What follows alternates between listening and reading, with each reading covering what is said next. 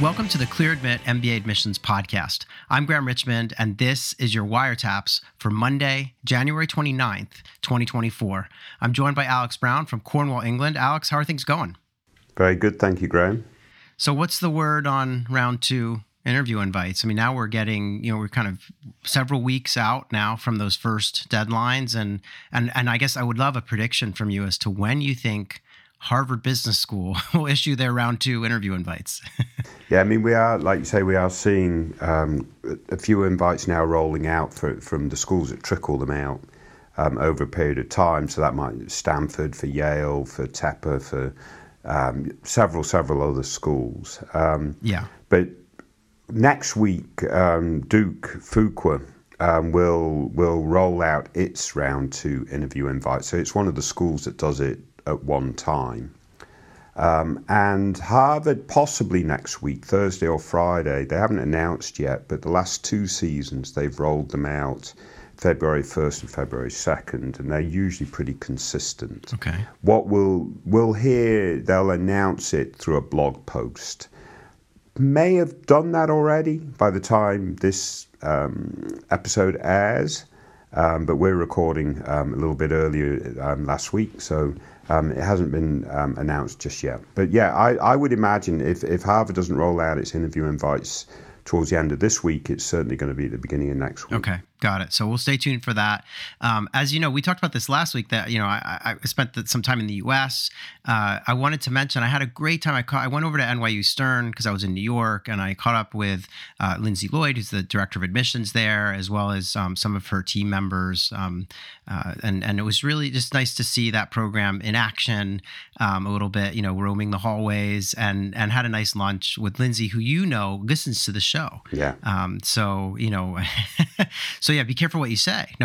She's but actually she said some really gave some really good feedback, which was that she was talking about how she thinks it's really fascinating to hear real candidates have their candidacies kind of dissected on the show, and that even as an admissions officer, she kind of enjoys kind of hearing that stuff. And so yeah, that was good. So I think we're the formula we have seems okay for now. Yeah, we'll say this episode is sponsored by NYU Stern because we don't have a sponsor for this episode, right? So we'll just pretend that it's sponsored by, and completely coincidentally, we're going to be talking about Stern as a choice on the DecisionWire post that we covered today. Yeah. I saw that you picked that. Yeah. We'll see how that goes. Yeah. All right. So the other stuff I wanted to mention is we've got the next Clear Admit Plus event, which is basically an Ask Me Anything with you and I, Alex. And so that's February 5th, and it's going to be at noon Eastern. We've been having so much fun with these. It's just once a month. You can come in, ask Alex and I questions about, how things are, how your process is going, anything you need to know about business school. So we'll do that. We also have a bunch of events that are going to be rolling out across the month of February, centered mostly on younger candidates who are still in college. So these are deferred enrollment. So we're going to hear from, schools like Harvard and Wharton, Columbia, Yale, et cetera. And then we have a set of events on master's in management programs. There'll be 2 of those events. And again, some top schools like Kellogg and Booth. So stay tuned for more there. We'll get you links and everything, but it's still a couple of weeks away. So hang in there on that front. Over on the website, we did, on a related note, run a whole sort of refresh piece on the top deferred enrollment programs. And so we have like profiles, sort of short profiles of like 11 different deferred enrollment offerings with a lot of explanation about like how it works, who's eligible, and just some tips and things for getting into these programs.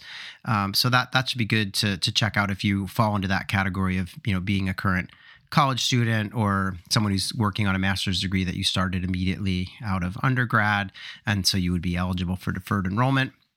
The other thing, Alex, I keep saying we're done with the Real Human Students series, but we actually there's still I think a couple to go because we did Harvard Business School this past week. So we caught up with 5 students from HBS. They're all first years in the program, and before I share a quote from one of them, which I thought was just really good advice, I wanted to just share some stats with you because when we run these pieces and talk about students in the class, we always share a little bit of background about like what the class looks like, right? So the class profile or whatever. And so one of the things that was striking to me is if I asked you, what percentage of the current student body, this first year class at HBS, came from the fields of, let's say, engineering, business undergrad?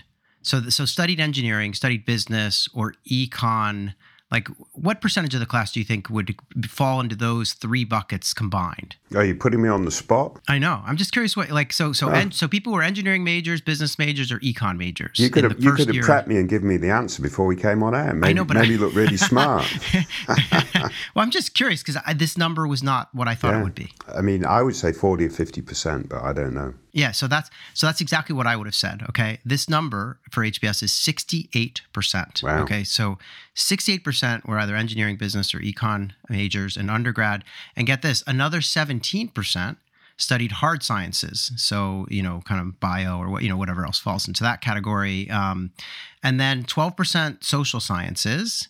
And just 4% arts and humanities. So it's I don't know why I thought that it would be a bit more balanced, but that's what it is. So there you have it. You were in that 4% grade. I was in that 4%. Yeah. So, and then the other thing I wanted to mention is we caught up with one of the students we talked to. This guy named George. He's a first year. He's moved around quite a bit, but he considers Bethlehem, Pennsylvania, to be kind of his home base. And we asked him what would be one thing that you would change or do differently about applying to business school. And he said, quote, "One piece of advice I got from mentors who went through the MBA process before me would be to only have a select handful of people provide essay reviews. The issue with having too many reviewers is that sometimes the feedback is conflicting and your voice becomes diluted. I would say oftentimes the sweet spot is 3, maybe 4 essay reviewers. Less is often more in this process." So what do you make of that, Alex? Yeah, no, really good. Really good. Yeah. We see that a lot. But back to Bethlehem, that's quite interesting. I remember when I was first studying business studies in the UK, that was a case study we used to look at on time management, right? Ah, okay. Interesting. Do you remember that? Well, I know, Bethlehem is famous for, the kind of collapse of the, steel and coal mine. It was a big, mining area.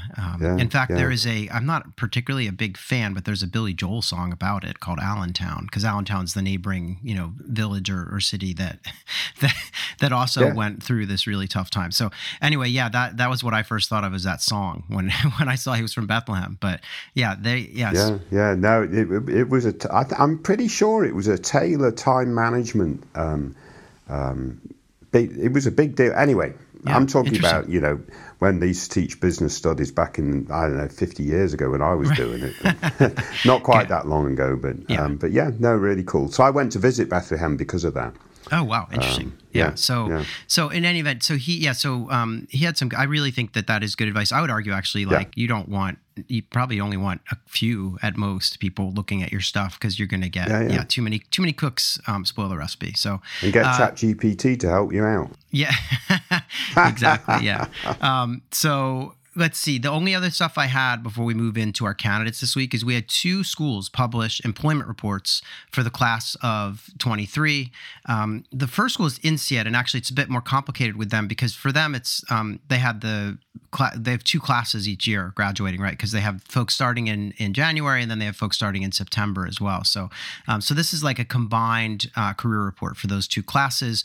I guess what they're calling 22 December and 23 July classes. So these are I guess that's when they're graduating, right? So in any event, they had 875 students across those 2 groups. 88% of these students had a job within 3 months of graduation. That number's off a tick. It was 94% last year. The median salary for these graduates is €109,000 or $118,000. The signing bonus was on average $27,000. I won't give you the euros. I'll just keep it all in dollars to make things simple here. In terms of where they went to work, sector-wise, management consulting, 61%. Corporate sector, which is a category. Keep in mind, INSEAD I don't think they follow the same exact rules as like the US schools, so they have slightly different categorizations. But corporate sector, which I presume is jobs at like big companies like GE or American Express, or I guess it depends on how they're categorizing this, but that sector got 16%.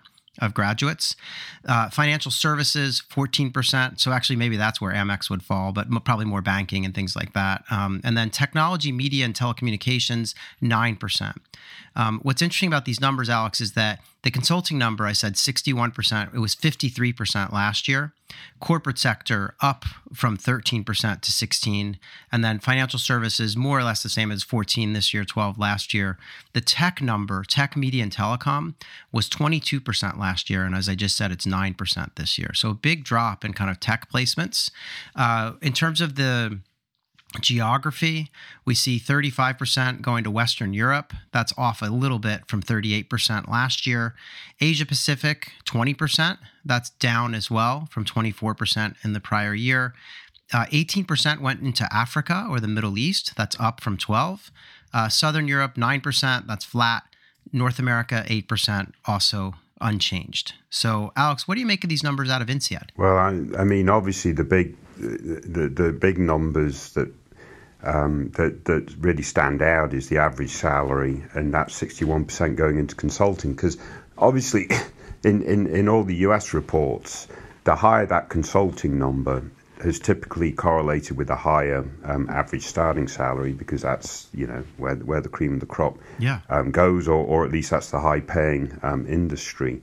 But yeah, in Europe, I guess the top schools, their average starting salaries are significantly lower, which I kind of knew, but there is a large gap. Yeah, it is. Yeah, I mean, because we're seeing. I mean, obviously at the very top, we're seeing like $175,000 at a lot of these kind of M7 schools. But well, you say M7 schools, we're going to talk about UT Austin in a minute, and that's $175,000, and they're in that top 20 tier. Yeah. So it is. Yeah. So these numbers are lower. So we said 118,000 at INSEAD for in dollars. Yeah. So it's lower. Again, I think the salaries are, if you look at where people are going to work, whether it's Western Europe, APAC, Africa, Middle East, the salaries are lower than they are in the US. So that probably is skewing things a bit. But I don't think I've ever seen a number like 61% going into consulting. That's super high. And INSEAD's known for that. I mean, they are known for being a consulting powerhouse, but it's a big number. And I'm a bit ignorant of this, Graham. You might know better. But do they pay a different rate for consultants in different geographies? I assume they must do. Yeah, so get this. We digress a little, but like I had a classmate when I was at Wharton. This is many years ago, but it's very relevant to this story. So I had a classmate who was a French guy, okay? And his goal was to, he was thinking, come to Wharton and then go back to Paris where he was from and just work he really wanted to work for Bain or BCG or McKinsey. And he ended up getting an offer they said you could work in Paris, and they, showed him the salary. And at the time, it was not what he was expecting. I think it was like 80 grand or, something like that. And this is going back a ways, right? But then, so he kind of kept himself out in the pool, and he ended up getting an offer from another one of the MBB firms to work in New York. I think it was like BCG in Paris for 80 grand, and then it was New York for like 100 and some. And he was like, I can't, he's like, I'm going to stay in New York. Like I'll work there for a while, and then I'll eventually make my way back to France. But so there was already a big gap. It was at least like 20K, maybe even more at the time. And I remember being sort of surprised by that. Yeah. Yeah. So it's definitely out there. All right. So you were mentioning UT Austin. One other thing I'll say is I think that, the tech jobs, we're definitely seeing this across the board. Tech jobs are kind of a little bit harder to come by. So we see that decline for INSEAD there as well. Otherwise, they're sending people around the world, and that makes sense. Right. With an emphasis in the two markets where they have campuses. So it's interesting how they split out Europe. What did they say? Western Europe and Southern Europe. Yeah, I know. And I don't know really what that. Yeah. I guess, Italy and Spain must be Southern Europe, right? Portugal. Yeah. Yeah, I don't know why there's that distinction, but in any event. And no one to Eastern Europe. Yeah, I guess that's. Yeah, actually, where does that fall? Well, maybe that's another category that it's not one of the biggest ones, so they don't list it. Right. I don't know. Yeah, I have to look more into that. So UT Austin, 271 students, so much smaller student body, obviously, each year. Of those 271, about 88% were looking for work because the rest were sponsored or starting up their own companies. And so of that group that was looking, 90.4% had jobs within 3 months of graduation. So pretty similar to INSEAD. With that said, last year that number was 95%. So we are seeing a little bit of that softness in the job market coming into play. Median salary, $175,000, which you mentioned.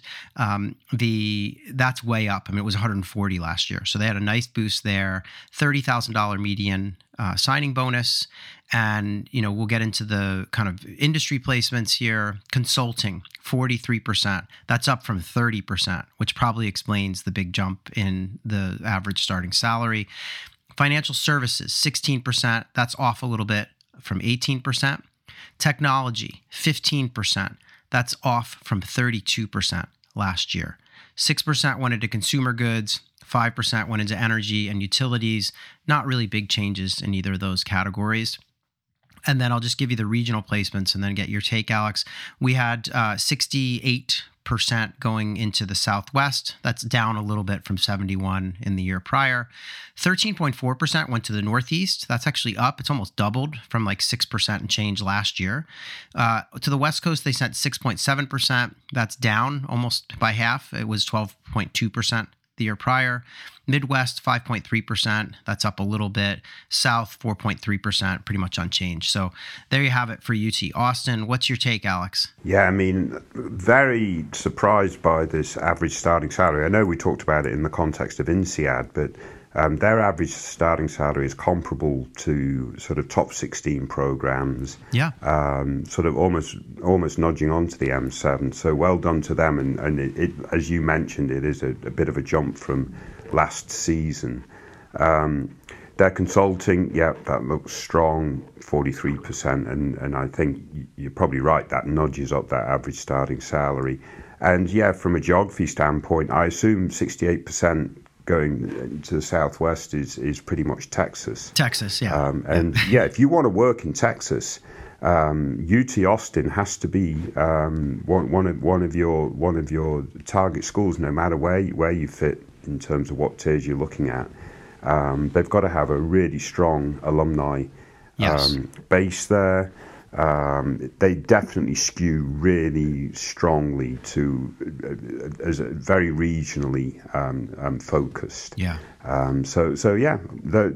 Very well done to them. Yeah, the only other thing that jumped out at me, and again, this is something that we saw with INSEAD as well, is this drop from 32% going into tech down to 15%. Yeah. Especially when you think about they're in Austin where there's a big tech hub. And so clearly, things are slowing down on the tech hiring front, as we've seen in the press. So, but no, otherwise, really amazing numbers. I think the other big hub that would probably comprise the Southwest would be like a place like Phoenix. So they probably, Arizona placements probably are some of the number, but I think you're right. Yeah. It's got to be most, if not the lion's share is going to be Texas. Yeah. So anyway, congrats to, both these schools, still amazing numbers. We like to point out the little nuances and differences from one year to the next, but at the end of the day, coming out of these programs and making the kind of money that that they're offering these graduates is super impressive. So there you have it. So let's there's no reviews came in, Alex, this week, but that's okay. We got some nice feedback from Lindsay when I had lunch with her, and then we had that review last week. But obviously, if you're thinking about the show and want to send us a note, you can write to info@clearadmit.com, use the subject line Wire Taps, or you can go on Spotify or Apple and rate the show, leave a review if you can on Apple. We're always looking for more to sort of help spread the word. Otherwise, Alex, I'm ready to talk about the candidates if you are. Yeah, let's kick on. All right, so this is Wiretaps candidate number 1. So our first candidate this week is applying to 12 schools, and they've actually already submitted these applications via the Consortium, which is a special organization that really helps minority candidates with this sort of application process. It's like a way to apply to almost like a common application. So 12 schools on the list: Carnegie Mellon, Cornell, Emory, Georgetown, Indiana, Michigan, Rice, Washington Foster, UCLA Anderson, USC, UT Austin, and UVA. So that's the list. They're looking to start next fall. They've been working in marketing before business school, and they're looking to pivot over to tech and work for companies like Amazon, Apple, Facebook, Google, or Microsoft. Their GPA is a very strong 3.66. They've got 8 years of work experience, and they're located in Los Angeles, and they're thinking about staying there in the long term after business school. They did share that they applied to these programs via the consortium. You'll note that I didn't offer up a test score, and that's because they applied using a test waiver, and they said due to their experience. So I don't know, so maybe something to do with the type of experience they have, but they got a waiver. And they mentioned one other tidbit, and then I'm going to turn this over to you, Alex. They say scholarships will play a major role in my decision. This is one of the reasons that I'm applying to several schools. So yeah, Alex, what do you make of this person's sort of chances at this group of schools? And then specifically, what do you think about the scholarship? Yeah, unfortunately, we don't know a lot about this candidate, right? We do know that they got it. Well, they self-reported a 3.66 GPA, which is obviously a very nice academic record over a 4-year period. So that's very good. As you mentioned, they waived the GMAT. They've got 8 years of work experience, but unfortunately we don't know the quality of that experience. So a lot of the success that they're going to have in the admissions process will stem from the quality of that particular work experience, the impact that they've been able to have over time, their growth, and so on and so forth, as we always talk about in terms of work experience, as well as then what are their interests outside of work? What other things have they done? Again, that's not been articulated. So you know, a lot will depend on those two areas. If they're both comparable, let's say to a 3.66, i.e., very, very, very decent, then I might suggest that they weren't overly ambitious in their target schools. Right? They've applied to 12, which is a lot, obviously, but that, you know, they were able to accomplish that through the convenience of the consortium applications and so forth. But you know, it's a smattering of a few top 16, sort of top 20, sort of in that target area. I did notice, for example, Stern's not on the list, right? So I know the show isn't explicitly sponsored by Stern, but I'm making this the Stern show, and they're not one of these 12 schools. Yeah, interesting. But yeah, I mean, I don't think they're being overly ambitious if they do have a good track record at work and they have sort of, you know, a good goal focus and so on and so forth. So that's fine. I am a little worried about this idea of the GMAT waiver. I don't like it for any candidate, and you know, it certainly doesn't add to the profile when you don't take the test. It removes a data point that is very useful for admissions officers. So if this candidate, for example, had a 720 on the GMAT, you know, something comparable to that 3.66 GPA, for example, then they'd look like they'd have, you know, a very, very strong sort of academic side of their profile anyway. And where this might backfire a little bit for them, I think, you know, out of the 12 schools that they've targeted, as long as their work experience is decent and they come across as being a likable person and so on and so forth, some of the other stuff that AdCom might look at, they're probably going to get some offers. But where that test score might really help them is in the scholarships. And if they're really needing scholarships, they might be smart now to prep for the GMAT or GRE and even take it at this time past the deadline. Because it could come up if they end up on a wait list, or it could come up with scholarship negotiations and so on and so forth. So I'd encourage them to look at that, Graham. Yeah, you're making some really important points here. And I think the first is we don't know enough about this candidate, right? It'd be good to know more about, like you say, the work experience or even the outside activities. But holding that aside, you know, I'm presuming they're an underrepresented minority. So that puts a little bit of a feather in their cap, and that they're going to be underrepresented in the pool and therefore more sought after. GPA is excellent. Let's assume the work is great and stuff. And so then we come back to these 2 points you're making, which is that number one, they might be under aiming, right? If they, the problem is I suspect that a lot of the higher ranked schools maybe wouldn't take the waiver, right? So that's an issue we see, right? And when you get into the very top ranked schools, some of them require the test, period, So that's potentially some of it.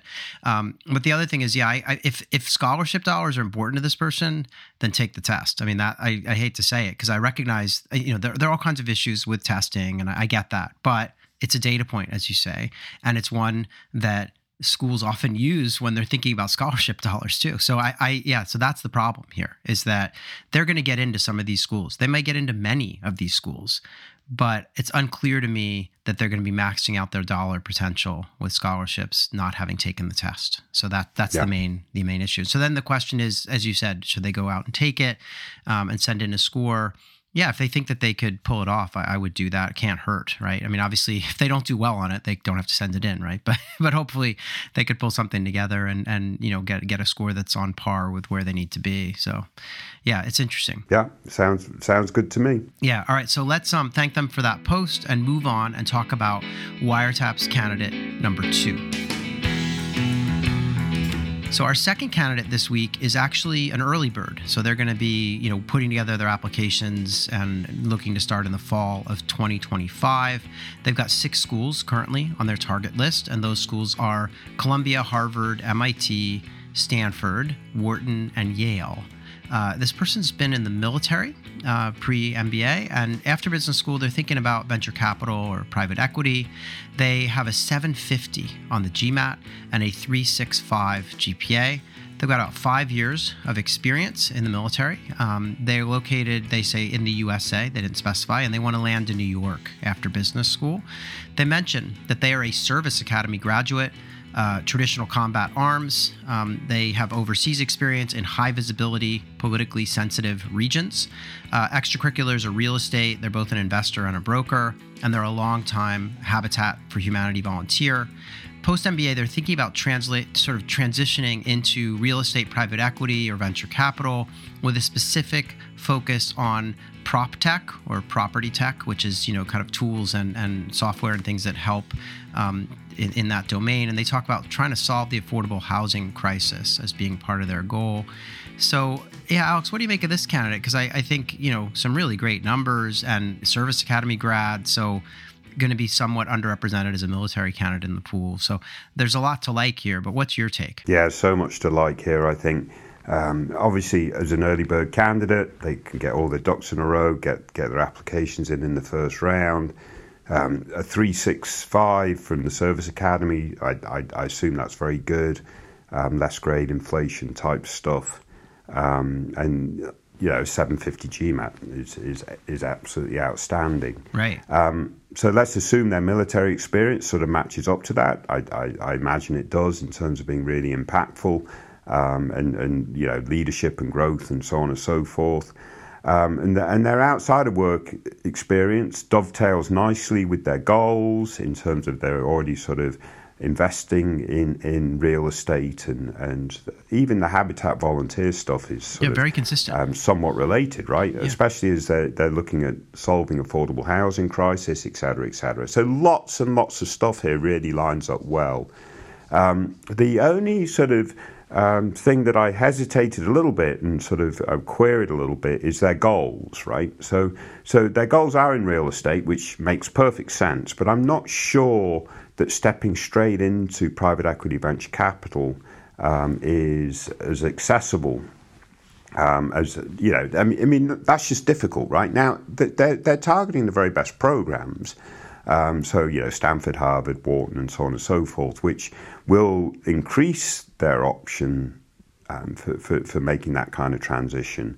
But I wonder, Graham, if doing some investment banking as an interim step or something like that might be more palatable for the very top programs in terms of making sure that their goals are fully realistic, as well as perhaps investment banking, as for a period of time, will really help them set them up for what they want to do. And I assume in investment banking you can do a focus on real estate. Yeah, so I think you're right. Like I think it would be a little more palatable to hear this person saying, I want to do some, work in finance. And the most common, well-worn path into that industry would be investment banking. And they could try to get specialized in that domain of kind of real estate or prop tech and see, if that's kind of could be an area that they focused on doing deals in. But yeah, so that would be a really, really reasonable and feasible kind of short-term plan for them. And then they could make the move into pure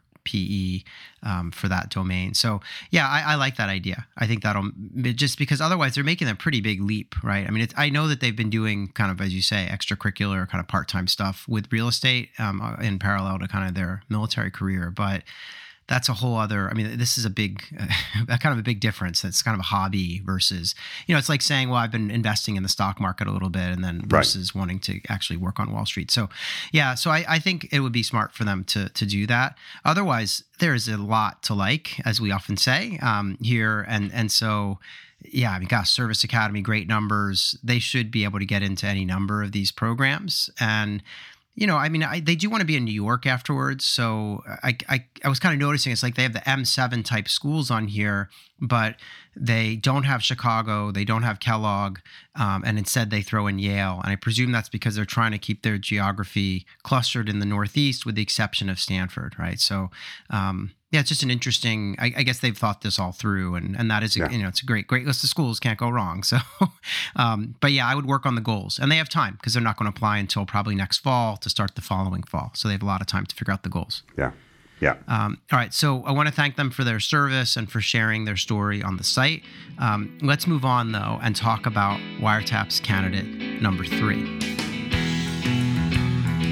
So our final candidate this week comes from a DecisionWire entry that was posted. This applicant applied to Chicago Booth, Columbia, Kellogg, NYU, and Yale. And they ended up getting into Booth, Columbia, and NYU Stern. They actually got a $160,000 scholarship at NYU Stern, which is a free ride. So free ride there, no dollars from Booth or Columbia. They're going to be starting school this fall. They want to work in consulting or maybe venture capital. They have a bunch of, their list was like consulting, VC, consumer goods, family business, entrepreneurship. So they have a lot of potential possibilities. They had a GRE score of 333 and a GPA of 3.6. They're located in New Jersey, and they mentioned that they're an entrepreneur, kind of a consumer background, and that they want to use the MBA to explore other industries. They're very interested in VC, and they mentioned that they think that because they're interested in VC, Booth has an edge, but they're debating between Booth at full sticker and Stern with a full ride. In this economy, while current students are having difficulty securing internships, should I pay for Booth at sticker price? That's their question. So, yeah, Alex, what do you make of this? It's kind of an interesting dilemma. They have these 3 offers, Booth and Columbia with no money and Stern with a free ride. Yeah, it's a classic case, isn't it? Yeah. Really getting a really good offer from Stern, which we would consider in a tier lower than Columbia and Booth. Obviously still an outstanding program, but when you're getting a full ride and you're in New York, with all the opportunities to do in semester sort of networking and various other things in New York City, I think that's a really, really compelling offer. I think it's muddied a little bit by the fact that they one of their interests is sort of venture capital, and for that reason they're thinking that Booth might actually be the better offer. But I think that the rate of folks going from Booth to venture capital is still quite low.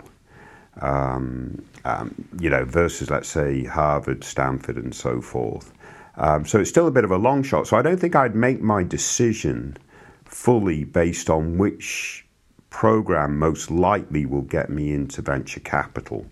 I think I would hedge a little bit more, maybe make consulting my principal short-term goal and so forth, because that's then accessible out of all 3 of these programs. And I think Columbia and Booth would be comparable. And Stern, obviously, with its great offer, elevates Stern into the same group. And so then it becomes, do you want to be in New York City post-MBA, Or do you want a bit more flexibility? And obviously Booth can get you to New York City, but being in New York City at Stern or Columbia might be a better choice. There's not an easy answer to this, Graham, despite the fact that I've qualified Stern as a sponsor of this program episode today. But this is quite a common dilemma for top-tier candidates, right? A great offer at Stern, and then offers at programs that you would consider part of the M7 in one tier higher. Yeah, it is. It's an interesting dilemma. I will say, I mean, this is a free ride at Stern, which is more than, you know, so sometimes you'll see like, oh, I've got like 60 grand from Yale and no money at Columbia or something. You say, okay, but this is it's a big dollar amount. And it's, I guess I would love to know more about this candidate and to get them to like work really hard to figure out their career plan, because right now they're kind of, they literally say, oh, consulting, venture capital, consumer goods, family business, entrepreneurs. Like this is like sort of anything really. And so if they could hone in on what it is they want to do and where, that might help too. But I will say like it is, the market's a little going a little sideways now in terms of you see some softness in hiring. And so that does, these schools that are offering you a free ride become all the more compelling. And I mean, it's challenging. I mean, I will say, and I'm influenced because I was just on campus, but being at Stern, there is a lot going on in New York. There's a lot on offer. I was learning as I was talking to some of the admissions staff about some of the, like you say, in-semester opportunities to do things. Yeah. And so it's a big, it's a good place to be. You were saying before we came on air, you were kind of curious about why they just decided between it's either Booth or Stern, like they didn't put Columbia into that mix. And I think that was actually an interesting question too. That's my point though, is how attractive is New York to this person, and how valuable is being in New York for their MBA versus being in Chicago? Because like you say, in-semester opportunities, I think, is something that the New York-based programs can offer that's not comparable at any other sort of type of top program. Yeah. So anyway, so I don't think we have a great answer here, but I will say that I think you said it best when Stern with those dollars to me becomes into the same group. And so you have to really, I think they need to go to the welcome events and talk to current students, think about their goals and their geography, sort of preferences, and then go from there. But not an easy dilemma. And you sometimes call this out too, Graham, the value of having a scholarship, right? Right. So putting that on your resume. I mean, it means a couple of different things. One is you can put it on your resume. Two, it sort of, it signals from the school that you're one of its top candidates. So in that regard, the opportunities coming out of the school, you should be at the top of the heap in terms of getting access to those opportunities. So there is value in the school signaling to you that you're a full ride, right? Yeah, and you can imagine in your interviews for jobs, how did you wind up at Stern? Oh, I was drawn to the program, but also I was offered a free, full scholarship. Yeah. And it's like a pretty clear signal of how the school values you, right? So in any event, very good food for thought here. I appreciate you picking this one out. And it was just coincidental. It wasn't actually planned in this way. But anyway, appreciate it. And obviously some good conversations today about these three different candidates and the dilemmas they all face in terms of presenting their candidacy or making a choice. So thanks, Alex. And we'll do it all again next week. So appreciate you doing this, Alex. Very good. Good luck, everyone. Stay safe.